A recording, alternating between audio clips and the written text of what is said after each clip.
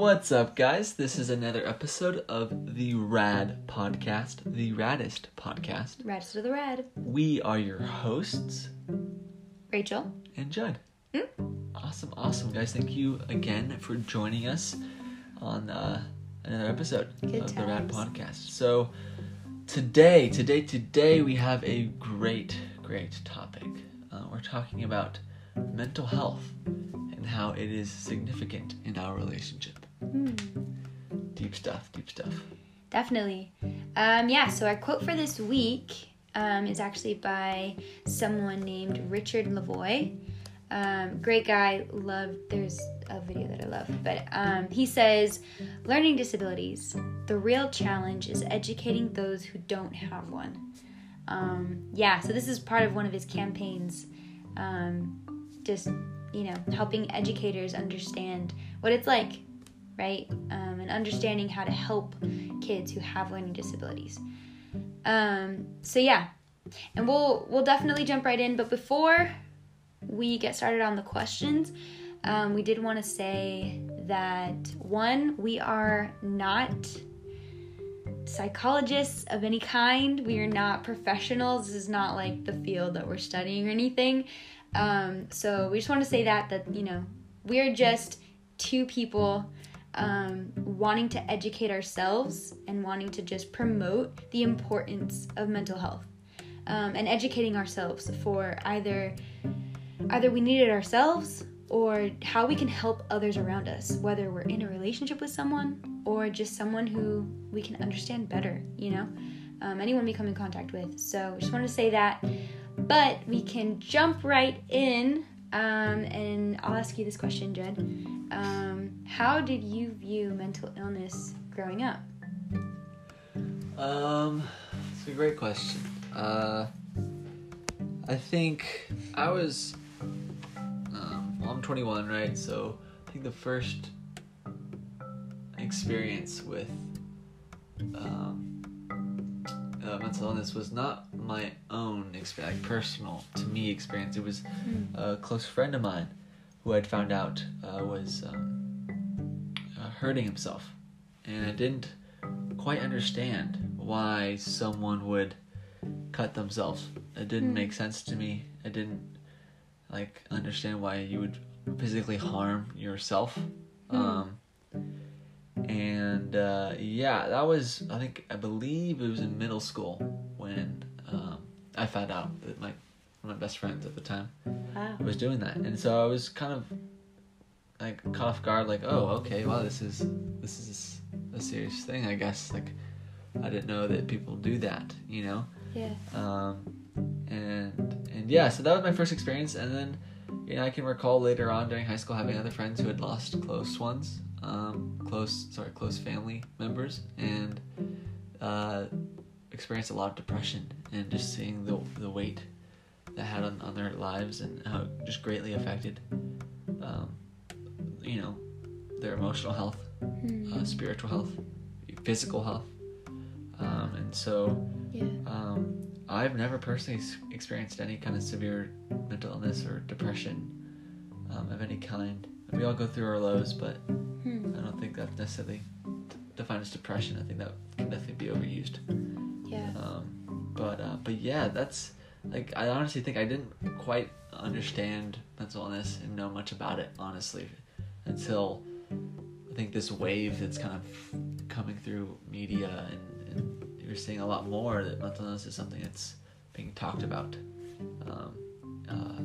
And so I think it's been a lot more defined. And I think if you were to ask people about mental illnesses, or even ask me about it 5 years ago, I'd be like, I don't know, I guess, I think depression, maybe, I don't even know what it is. But, I was very unsure of, how you would even define it.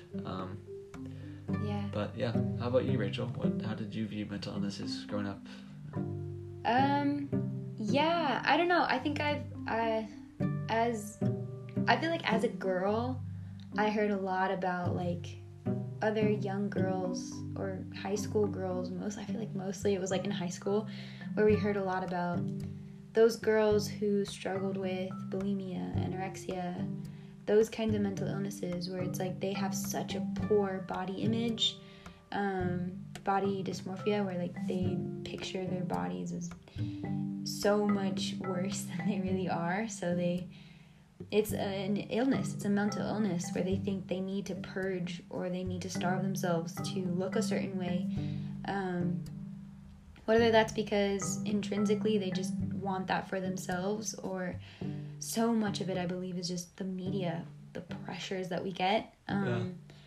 So I knew that was a thing from really young. I mean, I remember in early middle school, maybe even like around 5th grade or so, like knowing that there were girls who struggled with like barfing after lunch just to get everything out because they felt guilty for eating or something like that. Oh. So I always knew it was a thing, or not always, but you know, as young as I could.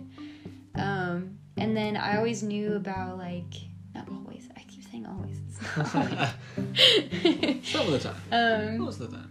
I think it's just because it feels like such a long time that I've known. Yeah. But I've known friends of mine who have struggled with cutting themselves. Yeah. Hurt themselves physically because they felt so numb or sad inside, and so they felt like they needed to either ground themselves by cutting themselves, kind of like a wake up to reality, or they felt so numb that they just wanted to feel something. So I think, it was really hard for me to understand, because I was like, how and why? Like, it just made me really sad, you know? And I feel like part of me also just didn't want to know more, didn't want to talk about it, because it seemed so overwhelmingly sad. Like, I just didn't want... That's true. You know? And I feel that's a lot of us, I think, too, especially at a young age. Yeah. Like, I didn't really want to ask my friends more about it, because I was like, ooh, that's sad. Or I don't want to make them sad, or, you know. It seemed very negative. Yeah. So, I think I was scared. I know that there's so many, like, anti-bullying, what are they called? I keep wanting to say, assemblies. We had, like, anti-bullying assemblies, or, like, those presentations where someone would go up and talk about, I think earlier we were talking about, like, cyberbullying. So, yeah, all those things, I think, growing up, I just saw this, but it was so distant from me, you know? I just, like, thought of it as, like, wow, there are real people who struggle with this. Like, I can't imagine what that must be like, you know? But, yeah. And we'll talk later about, you know, surprise. Yeah. Alrighty. So our next question. What are some myths of mental illnesses? Oh, such a good question. I love it. It's a cool question. And yeah, I guess I'll go first. I'll ask it and answer it. So let's see. I think a myth of mental illness is that if you just try hard enough, you know, if you just, if you just put enough effort and you think hard enough and you distract yourself, or if you just do enough, you can get out of... Just be positive. Yeah, exactly. Just be positive. Just do this. I don't understand. Just don't feel that way. Just don't think that. These are things I've found myself fall into as I have tried to help Rachel and other people with these kind of struggles, because I'm honestly quite ignorant and still am, but learning. But I think a myth that I've definitely held on to, or just kind of thought, was that you just gotta try hard enough. Just don't think those ways. Like, just snap out of it, you know. And that's so insensitive and so not being empathetic. It's honestly very rude and hurtful when people say that. It's not helpful. It's very debilitating, and it doesn't help them and what they really need. And so I've found myself believing this and carrying it out many times with people, and just it's not helpful as someone who's trying to support and love those who struggle with mental illnesses, because I personally don't have a whole lot of struggles myself. I got my struggles in other areas, but as I try to support, it's just such a myth is that telling people that they just need to snap out of it. They just got to get over it. It's not that simple. It's so much deeper. It's rooted so much deeper in the brain and into past experiences and trauma and things like that. So I think it's so important to not have that heart perspective. And it's easy to lose patience sometimes with people and just like, dude. But you just got to fight to be empathetic and loving and understanding, because people are hurting and it's a serious struggle. But yeah, I think it's a myth I've held on to, and I think it's important to address. So, wow. How about you? Amen. Yeah. Jeez, you guys, I'm like gonna get emotional. No, it's really encouraging to hear you say that. I think it's really cool. But yeah, I think a myth that I was thinking of. This always happens. I like start talking and I forget what I was gonna say. Gosh, we may have to like come back to this question because I'm like blanking. Oh no, got it. There we go. The idea that like mental illness or depression isn't worthy of a diagnosis. Wow. Or isn't worthy of concern unless it's like they're physically harming themselves, or until they get to a point of, suicide or suicidal thoughts, or it has to show in like a physical way for people to actually believe. You know what I mean? So I feel like that's a myth that I think I've even believed for myself too. The idea that like, no, I don't have depression because I'm not thinking of killing myself. Or I don't have depression because I'm not cutting myself. But what's so sad is that not understanding all of what depression is, like without the right care and attention, it will lead to those things. And someday it could get there, to suicidal thinking, suicidal thoughts or actions or plans, God forbid any attempts, and it leads to those places. And it's so sad that those myths, it's almost like a self-fulfilling prophecy, like, yeah, like, oh, that, if you don't give, or actually no, it's the opposite of a self-fulfilling prophecy. It's like you don't give the attention and you say it's not something, but that's exactly what makes it prolong. You know what I mean? Like get worse because we didn't address it when we should have. Yeah. So I think that's important. I think I've honestly experienced a lot of that even when I was younger, thinking like, no, I don't have depression because I'm not like, Susie over here with cuts on her arms, or the story of that one guy, Jacob, that we heard from school that killed himself. Like, I'm not one of those kids, so I don't have depression. Yeah, I think if it isn't intangible, if it's not tangible, right, like an obvious, obviously seen kind of right illness, it's not worthy real. Of attention. Very true. That's great. Or that's great seriousness, myth. I guess. Yeah. Well, that's deep. We're getting deep today. Of course.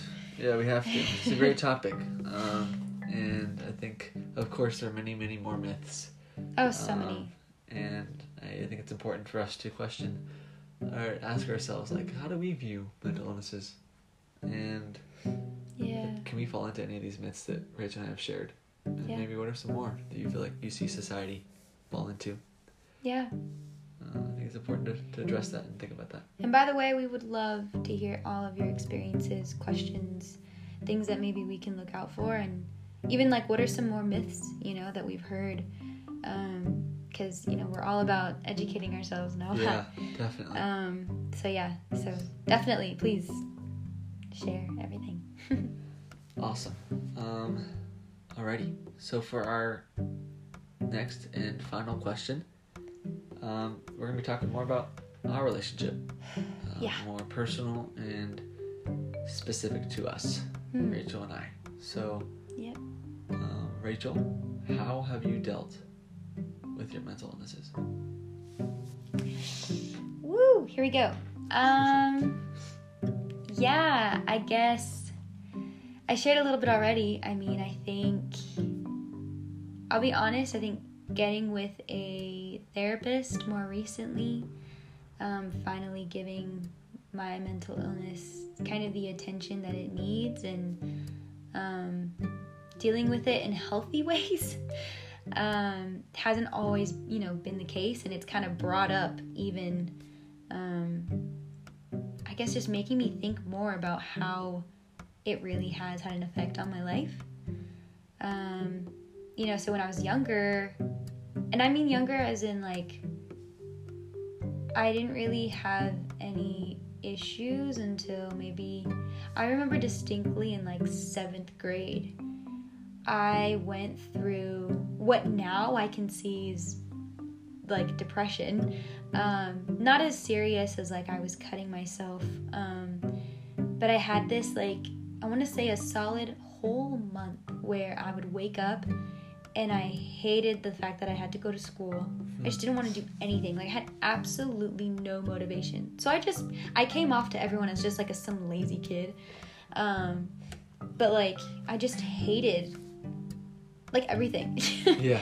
Like I felt no joy. Like, I didn't get any joy out of hanging out with my friends. Very apathetic. Apathetic. Like, I would wake up, I'd grab a random t-shirt from my drawer, put on any pants, and like that was No so purpose. Yeah, absolutely. Yeah. Like, I was like, why am I here? Why am I doing this?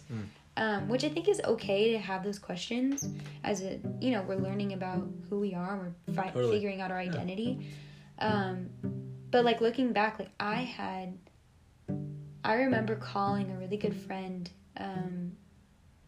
I grew up with church my whole life with this guy, so I had called him, and I remember I was crying because I was telling him, like, I don't care about anything. And I was like, hey, talk me out of this, but I really just wish it would all end. Like, I really just wish it would all be over. Meaning, like, I just didn't care for life, and I didn't want it. Like, I was like, why do it? Like, it's so hard. It's so meaningless. And I was in 7th grade, and I had no idea what this was. I was just like, dude, talk me out of this. Like, I know there has to be more, but I just don't understand. And so, eventually that wave kind of passed. Going into high school, I obviously was, growing up is hard for everyone, I think. We've all had our ups and downs. Oh, totally. In high school, especially. Yeah. Middle school too, jeez. Yeah, right, that's so awkward. Yeah. But then, I think what kind of, I don't know, almost was like the flame starter of everything was in 2017. My brother, who was 14 years old at the time, was going in for a heart surgery. And he had heart surgeries before. His first heart surgery was when he was like 4 months old. So our family was well aware of, this is the routine, this is what we gotta do. It was an open heart surgery, which was one of the more serious procedures that he was gonna have to have. And this one was like wow, this would be awesome because it was gonna be more manageable, whatever it was, with like new technology. But with any new technology, there were always risks. There are risks with any surgery in general. But things happen. So, long story short, he ended up passing away from complications. And one, I wasn't there when it happened. He was out of the surgery. They let us know everything was fine. And a family friend, we were out on a road trip. So on my way back, I basically found out my brother was not gonna live over text. And so after that all happened, you could just, I feel like anyone could imagine being obviously really sad and overwhelmed with grief. But it definitely kickstarted kind of this intense depression. Wow. You know, growing up, I was convinced, my whole family joked about how I was definitely ADHD, you know, which just, I was very, like, I had a short attention span. I was terrible, like, concentrating in class. Doing homework was, like, so hard when it really didn't need to be. And any kind of symptoms that I thought I had were just over the top and amplified by the grief that I was feeling. So I was in high school. I had to go back to school because this was in summer when he passed.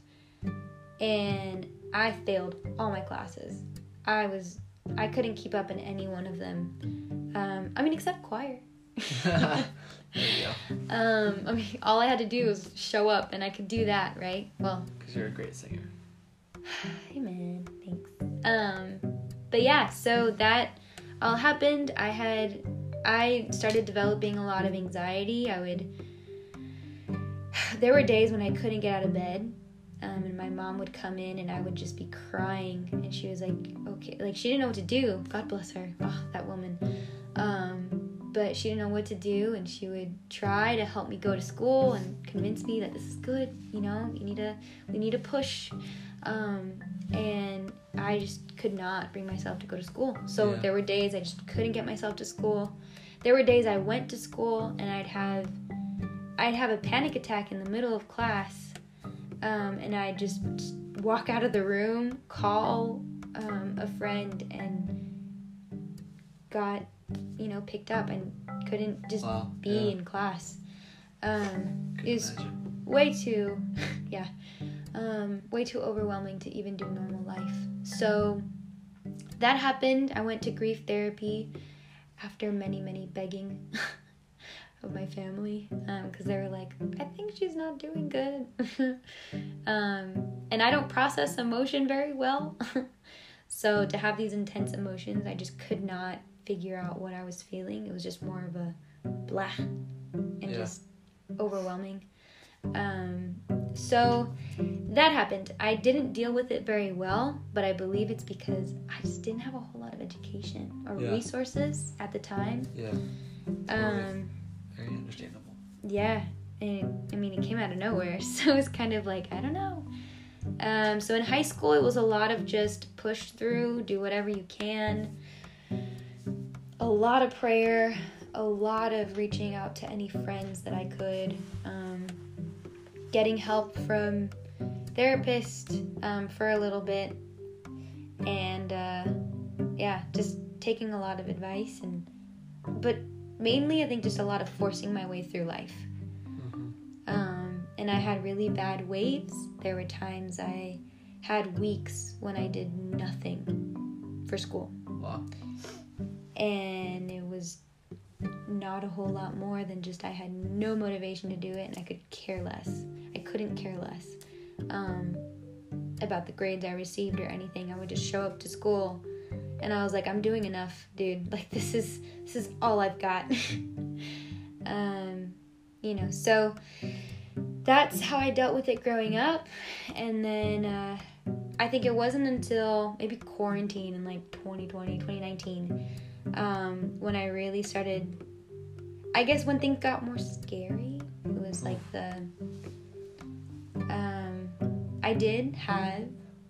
I struggled with like suicidal thoughts, not necessarily like any plans.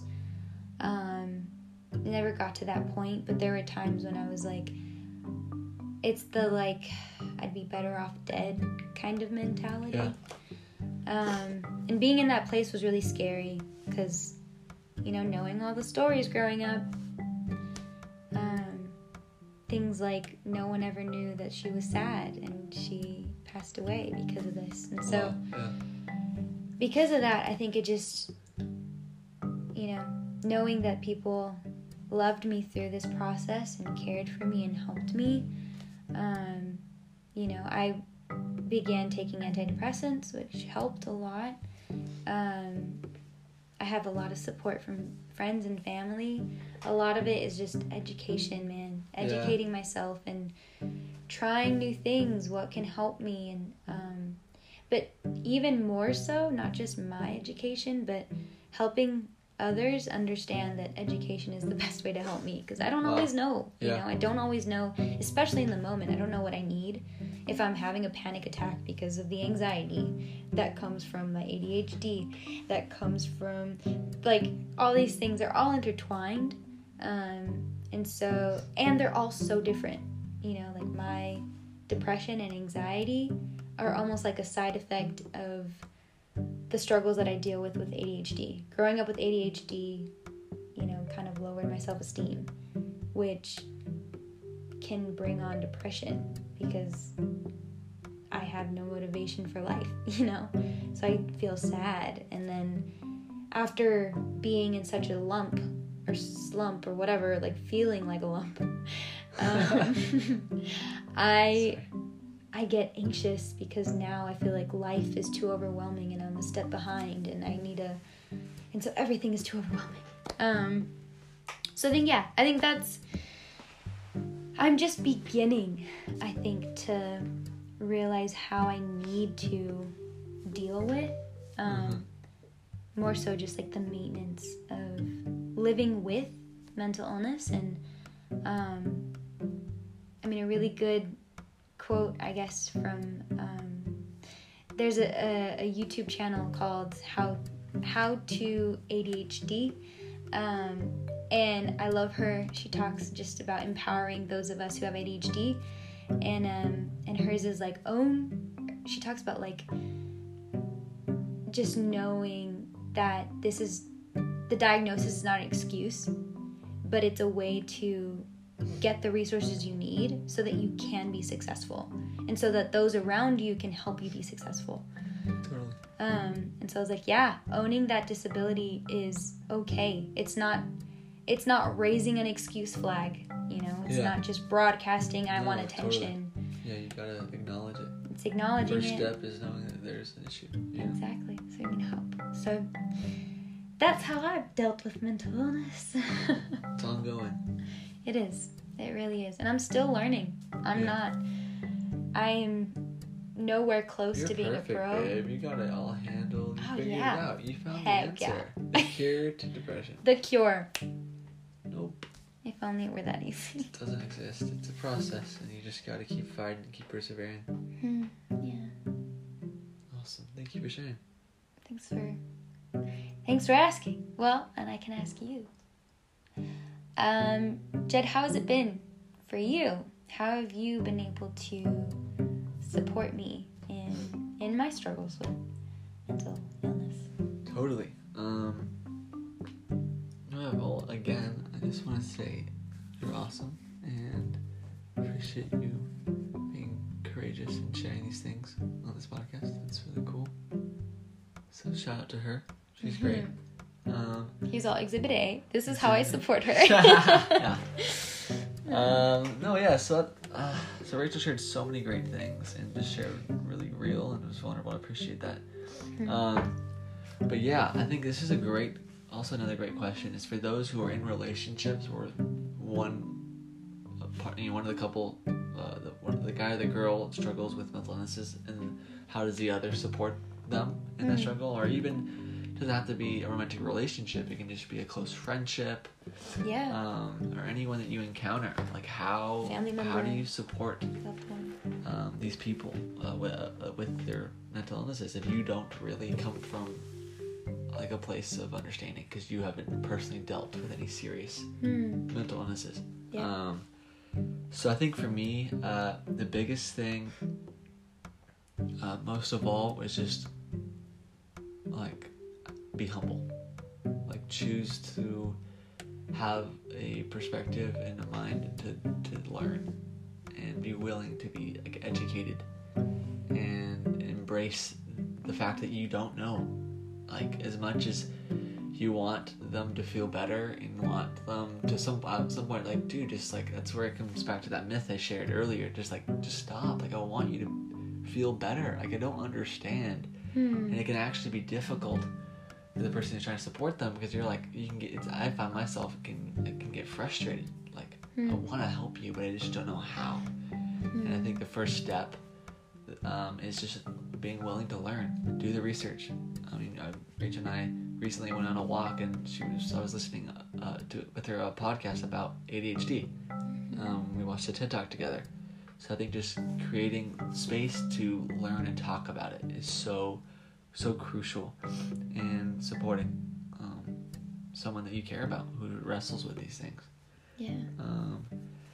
So I think, again, being humble, having an open heart and perspective to learn, and then I think patience is so important. I think with Rachel, just like being willing to wait and to know that that their progress doesn't happen overnight. Change doesn't happen overnight. Yeah. And a lot of these illnesses didn't happen overnight, and so they're not going to be fixed overnight. And so there's just this perspective that you gotta be willing to go in the what's the word? The trenches. There we go.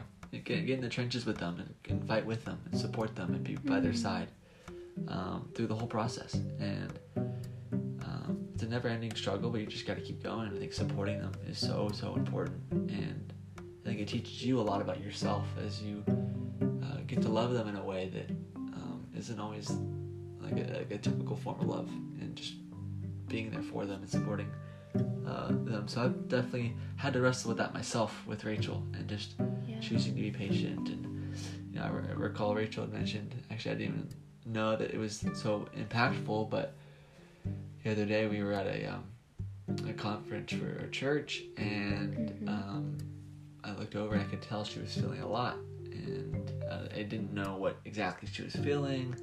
I didn't ask her. I didn't want to interrupt the service, but I just grabbed her hand and allowed her to squeeze my hand, and we made eye contact, and I just started like emphasizing my breaths in through the nose, out through the mouth, and she started following my breaths, and she was, I guess, able to calm down a little bit and kind of find some stable ground. Grounding, for sure. Yeah, and so I, to be honest, I didn't even know what I was doing, but I think what led me to doing that was just like, like I know this is a struggle of hers, and I'm going to be understanding. I'm going to do whatever she needs in that moment, and holding her hand and helping her breathe was something so simple, but yet it helped her a lot. And again, I am far from perfect in supporting her. There have been many more times where I've been impatient and not understanding and rude and hurtful. And so I think it's so important, just to reiterate, it's important to be humble, willing to learn, to be patient, and just to do the simple things, just holding their hand, just communicating that you are there, that you're present. That goes a long way. So that's what I would say. It's a process, but it's super important to support those who wrestle with these things. Yeah, I would even say, to